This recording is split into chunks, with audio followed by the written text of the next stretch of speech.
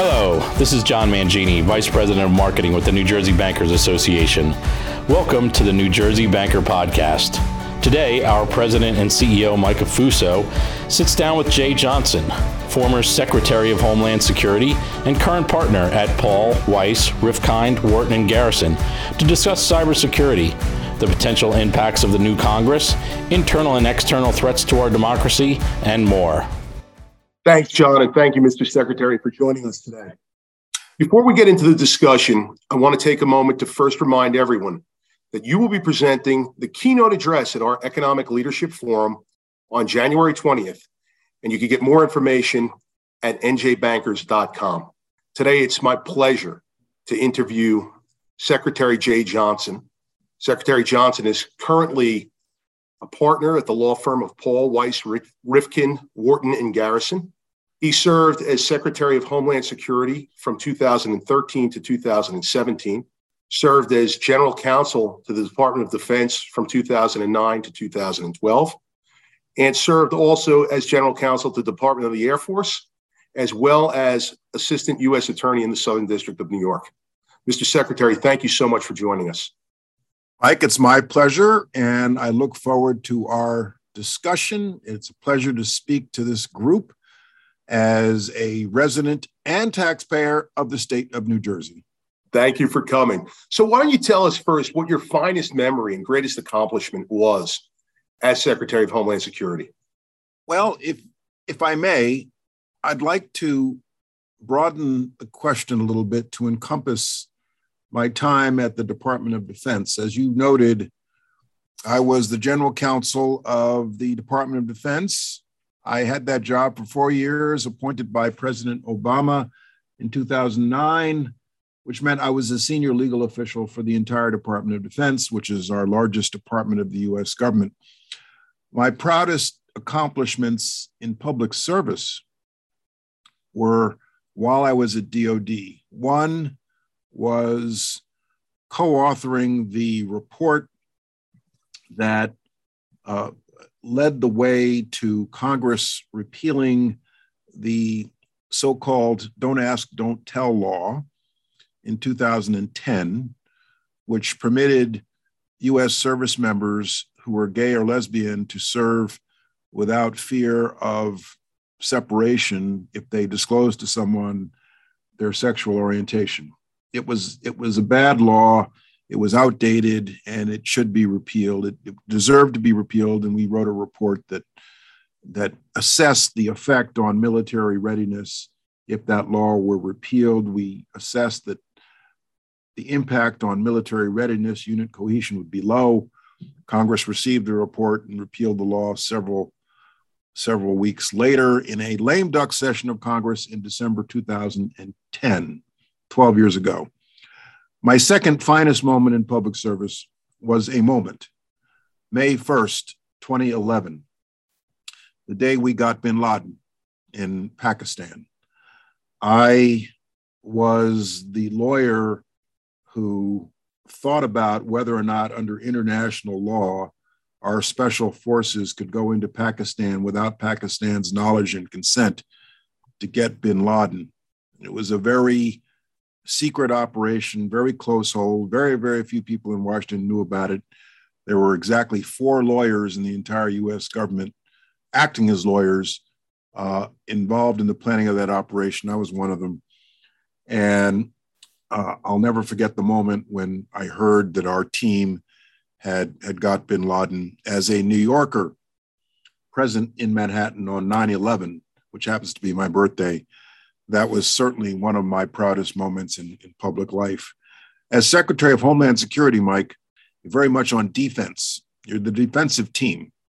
No one really notices the defensive team unless somebody scores a goal, touchdown, and everybody says, where's the defense? So as Secretary of Homeland Security, the community in Homeland Security, nobody really notices all the fine work we do unless something bad happens.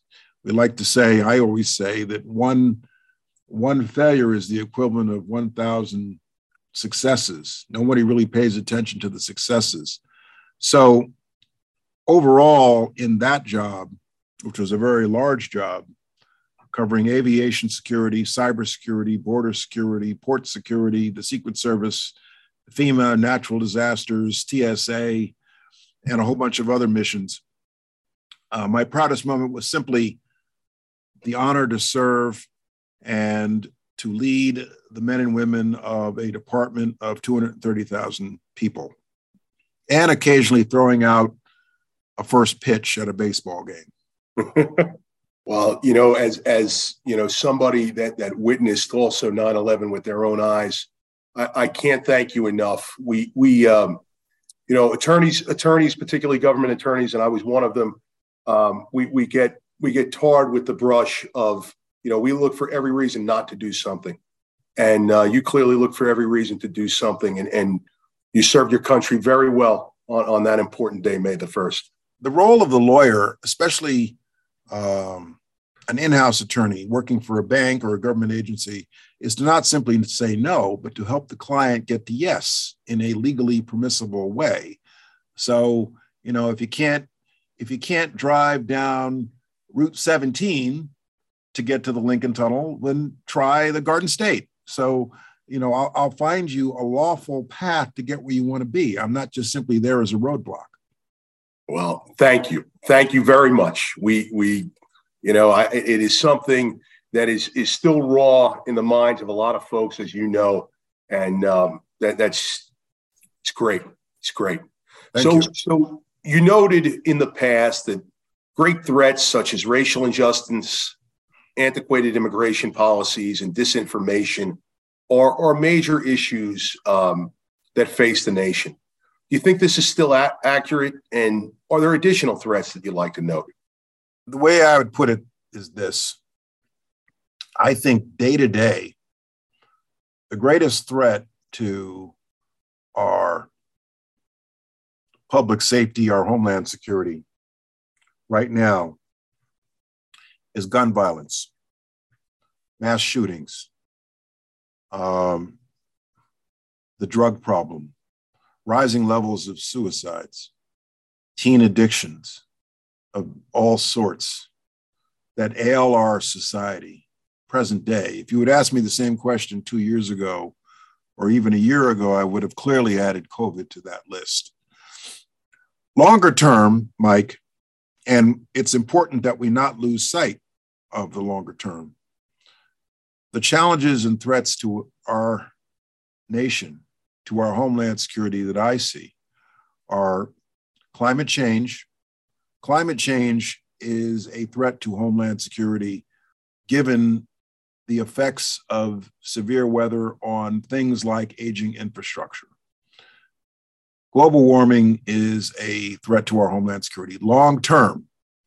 And the problem with the challenges in addressing it are there's always something else that demands our attention short term.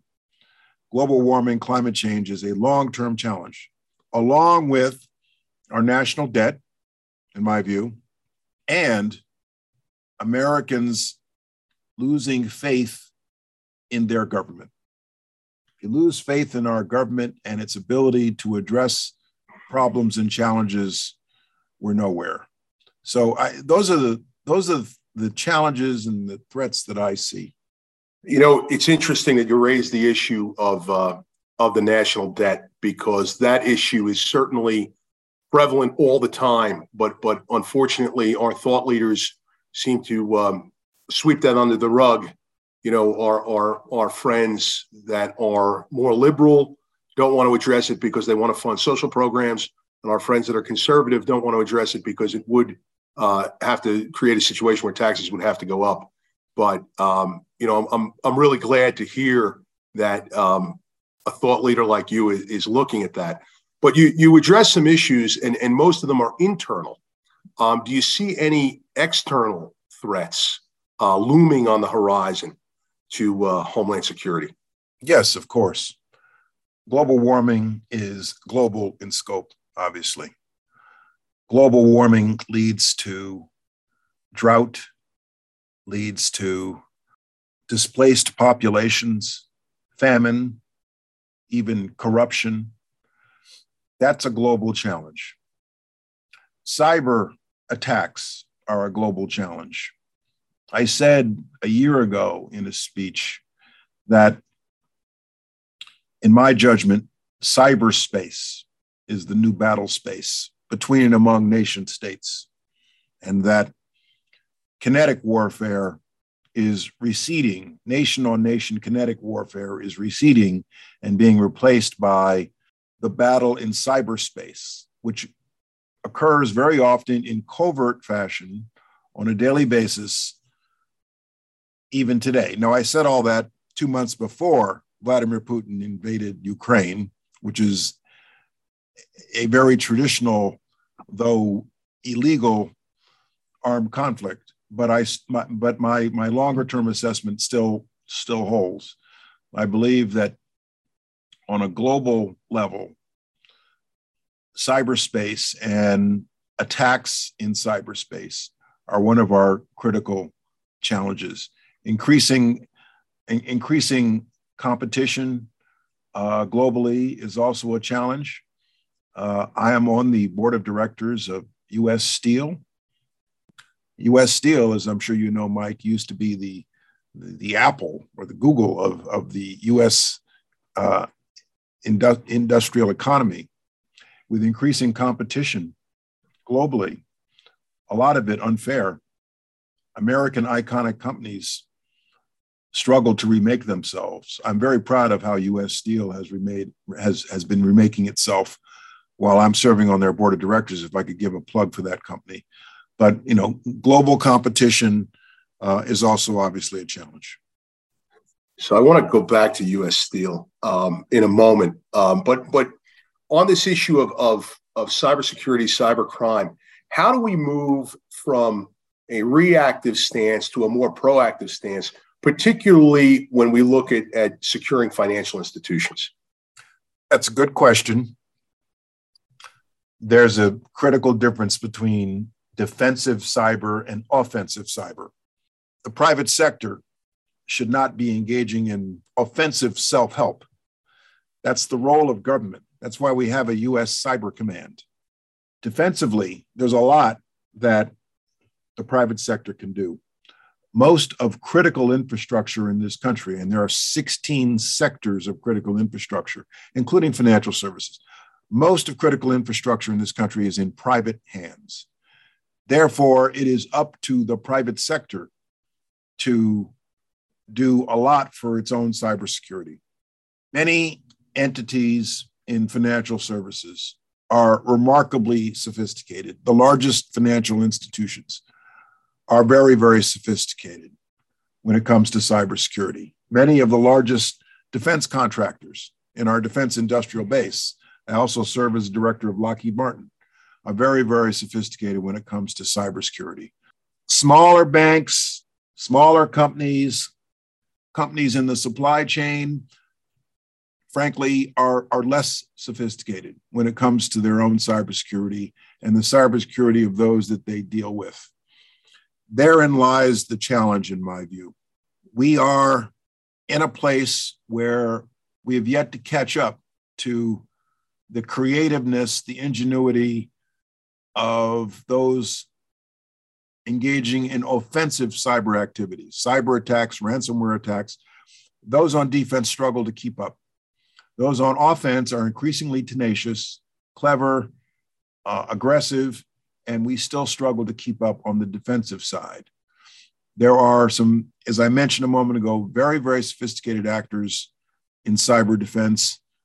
A whole lot of others are not. A basic starting point is do a better job at securing your own system, your own email system.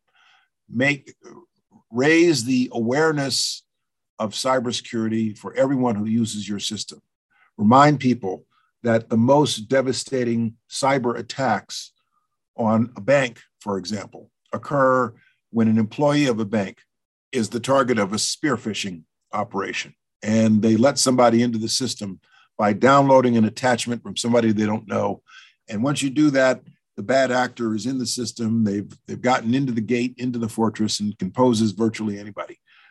So simply raising the awareness of our employees about the evils of spear phishing, cyber hygiene, I hate that phrase, cyber hygiene, can go a long way in preventing cyber attacks. Now, that's a long answer to your question, but there it is. I appreciate it. I want to. You raised your service to Lockheed as well as to U.S. Steel, and I'd like to go back to that. And maybe you could kind of sculpt out this question that I'm going to ask you inartfully. We have a situation where Taiwan produces the vast majority of semiconductors that are necessary for both peacetime, domestic applications, as well as military applications. And we've identified this threat, and hopefully we're getting through it with what we've proposed and President Biden has signed into law. But in your service, and if you think about what U.S. Steel was able to do as far as wartime production in World War II and what Lockheed is able to do, in your service, are there any other areas similar to semiconductors that are, or any other components that are produced almost solely overseas that are important to the United States in both a domestic as well as a military application? Because the semiconductor question is very troubling when you do a deep dive in it. Oil. How about oil? Yeah. Though less so than we used to be. And, with semiconductors, I'm pleased that our government is focused on the long-term problem and solving the long-term problem of our dependence on those overseas for things as important as semiconductors. Encouraging more investment here in this country, it all stems back to education. I think we've taken a huge step forward. When you mention dependence, obviously, I think of carbon emissions. The percentage of carbon emissions on this planet coming from just the U.S., Russia, and I think India and China is huge. It's like some overwhelming percentage of world carbon emissions. So we're dependent in that sense on what others do in the space. I come back to that yet again. But the broader answer to your question is our government, either unilaterally and or through coalitions, needs to focus on our longer term problems, our longer term solutions, not the next election, not the next month, not the next news cycle, which too often gets far too much attention. U.S. Steel, I'm really proud of because we're remaking ourselves. We believe in many mills, which are cleaner, more efficient ways to produce steel. That's the wave of the future, and the company is remaking itself into a lean, mean, competitive operation. It's great. It's great. So I just want to pivot a little bit more onto some domestic questions. If you could give us your opinion a little bit about divisiveness in the national discourse. Is the new Congress, is that feeding more divisiveness? Is this issue of election integrity, is that feeding divisiveness? And anything that you could talk a little bit around these two issues, because clearly there are two different sources of news. It would be interesting to hear the results of a football game on MSNBC or on Fox, because I think you would have two different winners of the game. But if you could just give some thought on that. Big question. Let me see if I can answer it in all of its components. First of all, you're talking to somebody who spends a decent amount of time on television, on cable television, giving my insights and analysis. I make a point, Mike, of going on both MSNBC and Fox and a lot of networks in between to talk to all audiences. It's always an interesting experience to, within the span of 1 week, be on MSNBC's Morning Joe and Fox and Friends, which I did earlier this year, on the exact same topic, and I said the exact same thing. Same technology, same lingo, but worlds apart. The best analogy I can give is a sports analogy, which is you're at the plate. There's a pitcher 60 feet, 6 inches away from you on a mound. The pitch is coming in at the same velocity, but the spin on the ball is entirely different. And so when you swing and hit it, it's going to go in a completely different direction. Different people are going to hear it and interpret it different ways.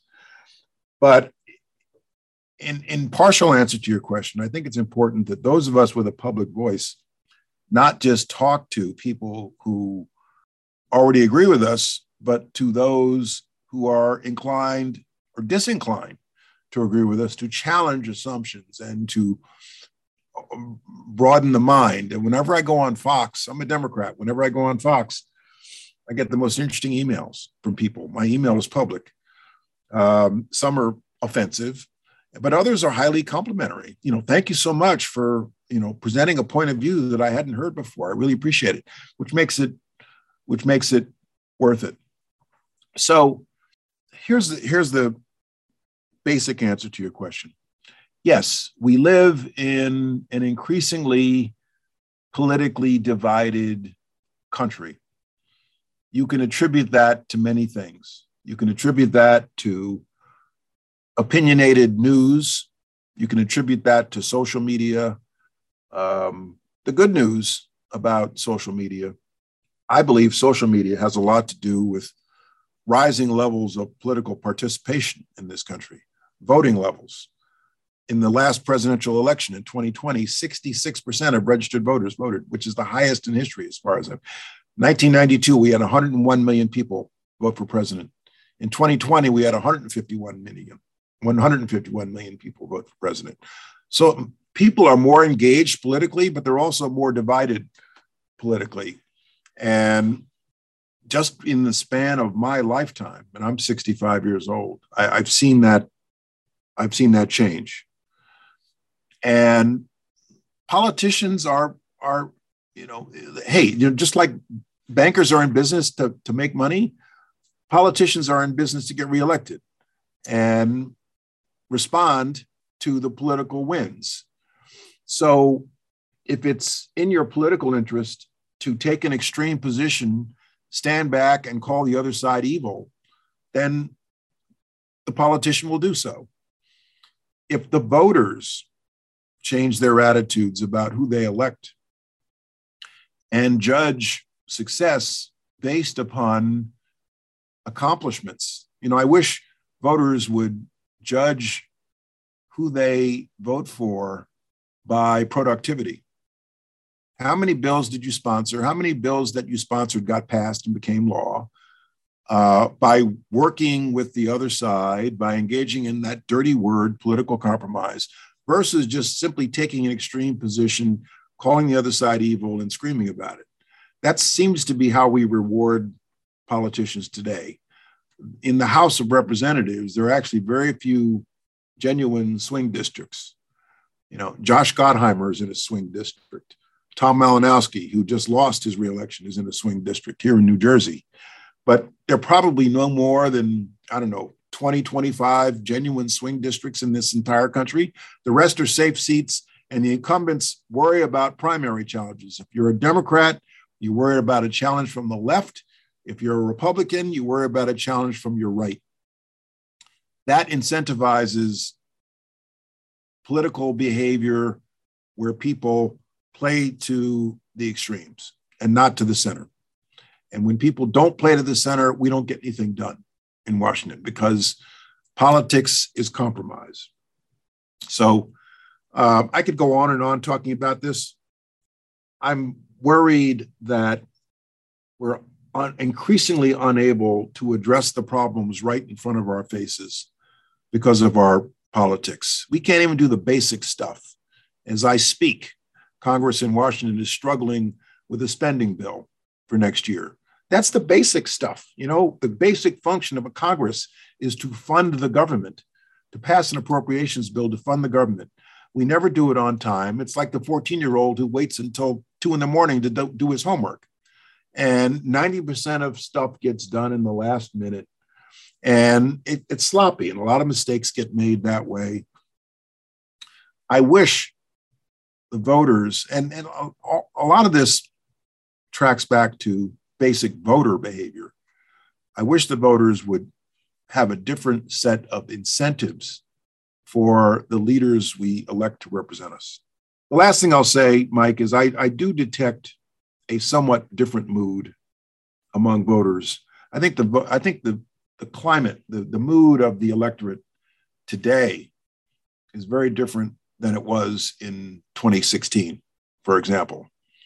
My sense is that the voters, and this is not a commentary on any one politician or incumbent, make that clear, I do sense that the voters are in the mood for a new generation of leaders.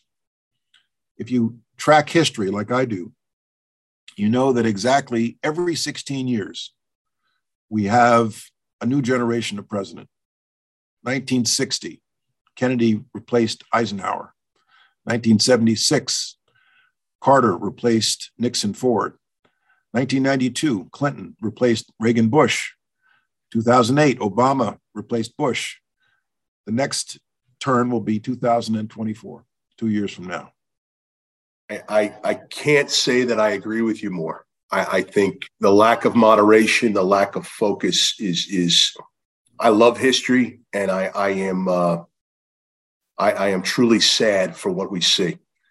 But let's end it on a higher note. I used to, in Washington, I discovered it doesn't take a whole lot to win the respect of somebody of the opposing party. And if you just show a basic courtesy, it goes a long way of taking the sting and the venom out of the working relationship. I completely agree with you, Mr. Secretary. I hope that some folks heed your words. I really do. So in closing, let's end on a high note. For folks that know me, this is something that you will never know about me, but I'll tell you today. Though I was born in 1975, I should have been born in 1935. My taste in music is decidedly old. And Mr. Secretary, no, Mike, I know where you're going. Don't put it that way. It's not old. You follow the golden era of music. Okay, I indeed do. So I know that you host a radio show. So please feel free to give it a plug. But where did this passion come from? And who is your favorite artist? My ear for music was honed in the 1960s, 1970s. I was born in 1957. 1975 was the year I finished high school, Mike. And so my ear for music was formed in the 60s, 70s. I'm a huge classic R&B fan. And I'm a huge fan of WBGO, public radio, WBGO, 88.3 on your FM dial for those who have a radio. A lot of people don't, or online at WBGO.org. I've been a huge supporter of the station for over 20 years now. I co-host, do fundraising drives. I used to be on their board of directors. And about a year ago, the station manager said to me, "How would you like to have your own radio show?" And I said, "I'd love to have my own radio show. That'd be like fantasy camp for me." And so in March, I debuted Saturday mornings, 8 to 10. I'm on about once a month now because I do have a full-time job practicing law. But once a month, Saturday mornings, 8 to 10, you can hear a show called All Things Soul with Jeh Johnson. So I have music, but I have one interview with every show. And my first interview, my debut interview in March, was former President Bill Clinton. He talked about his love of the saxophone. It's a great interview. And I've had a whole lot of other interesting people along the way. My next show will be January 14th, 2023. Putting it together now, I think we're going to have a very, very exciting guest. Sounds great. So who's your favorite? Who do you like the best? Oh, it's like asking, what's your favorite bottle of wine? The Four Tops, the Temptations, Gladys Knight, Smokey, the Dells, the Dramatics, Tavares, Sam Cooke, Donny Hathaway, Aretha Franklin, Patti LaBelle. I could just keep going. There's no one favorite. That's my genre of music, but it's fairly diverse. You know, I'm a fan of, I play Elvis every once in a while. So it's a fairly diverse playlist that I try to bring to the show. And I think people are listening to it. That's great. People will, like this morning at the train station, New Jersey Transit, people will say, well, thank you very much for your service. And I say, well, thank you. And they're referring to my radio show. They're not referring to my time in Washington. Well, I thank you for that, because I think it's a tragedy that music is not played on the radio widely. I will certainly tune in on the 14th. That's excellent.